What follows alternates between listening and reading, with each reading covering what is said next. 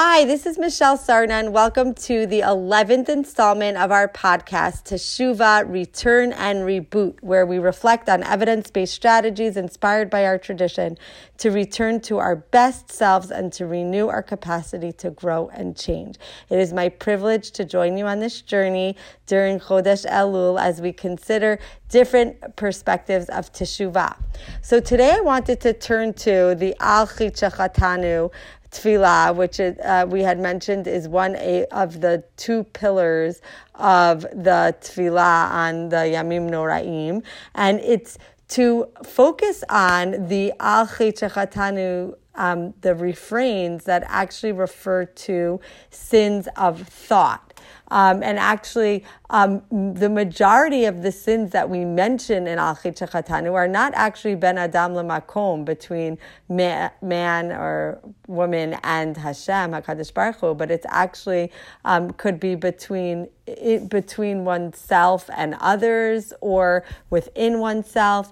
And there's one chait in particular that we identify, which is Tsarut Ayin, Al Chitzachatanu L'fanecha B'Tsarut Ayin, which is one that's always kind of begged for attention. I think it's a really powerful phrase, having narrow vision. What does it mean to have narrow vision?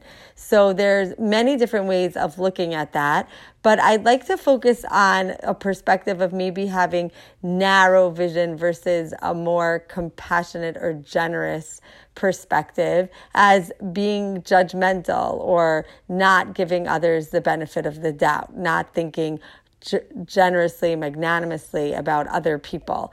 And there's a lot of research about this. I wanted to focus on one way of thinking about how we think, which was developed by a psychologist who ended up working in Harvard and a lot of different institutions. His name is Chris Argyris, and he developed something called the ladder of inference. In the ladder of inference, there's an understanding that we have different levels of thinking, and it's a metaphor that helps us understand how we think. And at the bottom rung, and if we imagine every time we're having a thought, we're quickly jumping up all these rungs with our thought, which then lead to an action. So first we make an observation, and within that observation, we're actually choosing to focus on parts of stimuli that we're noticing in our environment. So we can be observing a lot of different things happening simultaneously, but part of our observation is what we choose to hone in on and to focus on. We then take the selected data that we've chosen to focus on, and we add meaning to those selected observations. We try to make sense of what's happening. And then we make assumptions based on our meanings, and then we draw conclusions from our assumptions, and then we adopt beliefs based on the conclusions that we've made, and finally we take actions based on our beliefs. So according to Argyris's model of the ladder of inference, we are very rapidly taking the world around us in through a series of stages that are basically based on our selection of what to focus on, the meaning we make of what we're observing, the assumptions that we make based on meaning, the conclusions we render, and the beliefs that we basically adopt based on our conclusions, and then we take actions, which is why people can perceive the same exact scene and really really render different conclusions. So an example that I learned based on Argyris is if you, for example, see somebody, you're waiting for a parking spot and you've been waiting there for a while, and then suddenly somebody swiftly pulls in and steals the spot. And you might choose to focus on the fact that they took your spot, which means that they are completely uncaring about anybody else, and they just literally knew that you were waiting and just went into that spot anyway, just thinking about themselves. You might assume that this is probably because they were raised by parents who are very self-centered also and don't think about the community and other people around them, and these are the values that they got from home. You might conclude that they are selfish person that does not care about the world around them and is likely just a menace to society overall. You might then make belief based on this conclusion that anybody that looks like that person or that has the same license plate from the same state or drives the same type of car must also be like that person and should be someone that you avoid completely interpersonally and professionally. And then you may take an action to confront the driver, yell at them, scream at them, or tell other people about how horrible this person and those types of people are.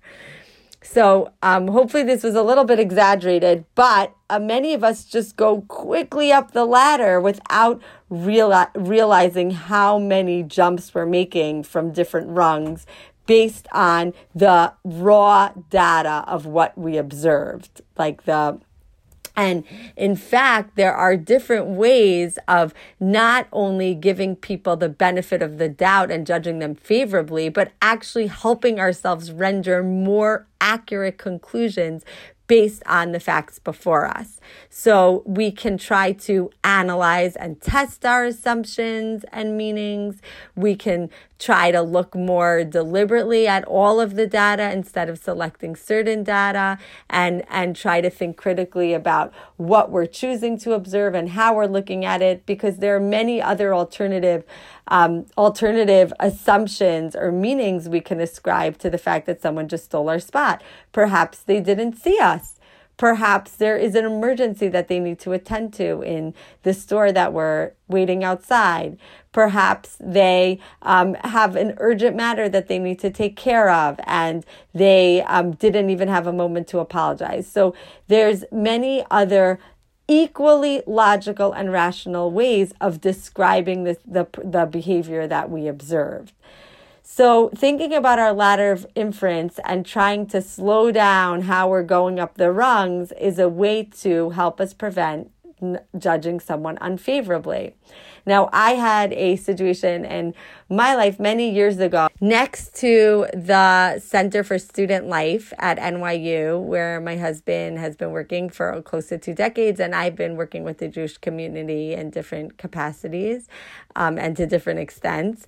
There was a very fancy hair salon, and we would always be excited to go to the Bronfman Center and to engage with students. And at the time, I was teaching shiurim or learning or helping students develop programs. But I would always kind of just run past this hair salon, and it looked very fancy and just very not in tuned to the spiritual goals that we were trying to reach at the Bronfman Center right next door. So I probably made all these assumptions of what the owner of the hair salon was like based on the fact that it was this very swanky village hair salon that seemed to have all this like fancy, ritzy clientele. And I think I said hi, but I wasn't super friendly. I never tried to engage in conversation. And I usually had like a bunch of little kids with me and kind of just quickly went by.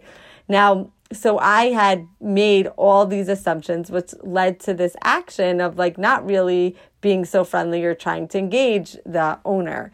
And now at one point it was Pesach, and we were about to have lunch at the Bronfman Center, and I passed by the hair salon, and the owner happened to be right outside, and he said, "Happy Pesach." And I took a second look. I had passed him before so many times, and I never realized that he was Jewish, knew that it was Pesach. And we ended up getting to a very long conversation in which he described his spiritual journey and how Judaism has been so important to him. And in fact, he leads Seder for his extended family and feels so committed to keeping his family together in that way through religious traditions, and how passionate he is about Pesach in particular and how meaningful that holiday is for him. So I ended up inviting him to the lunch, and it was wonderful. And he also ended up a little while after doing the upsherin for our son, who was 3, obviously, at the time, and is now 14. And it was a really meaningful event, and having him there actually elevated the spirituality, because I realized how much he really was attuned to the religious and spiritual dimensions in his life.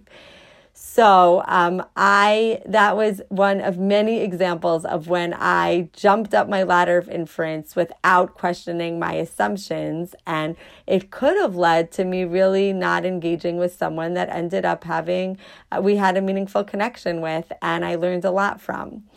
So I bless all of us that during this month, and always, we take a moment to really question our assumptions and think before we jump from observations to making meanings, assumptions, conclusions, beliefs, and actions, and really take a moment to analyze and question and test our assumptions. Have an amazing, thoughtful day.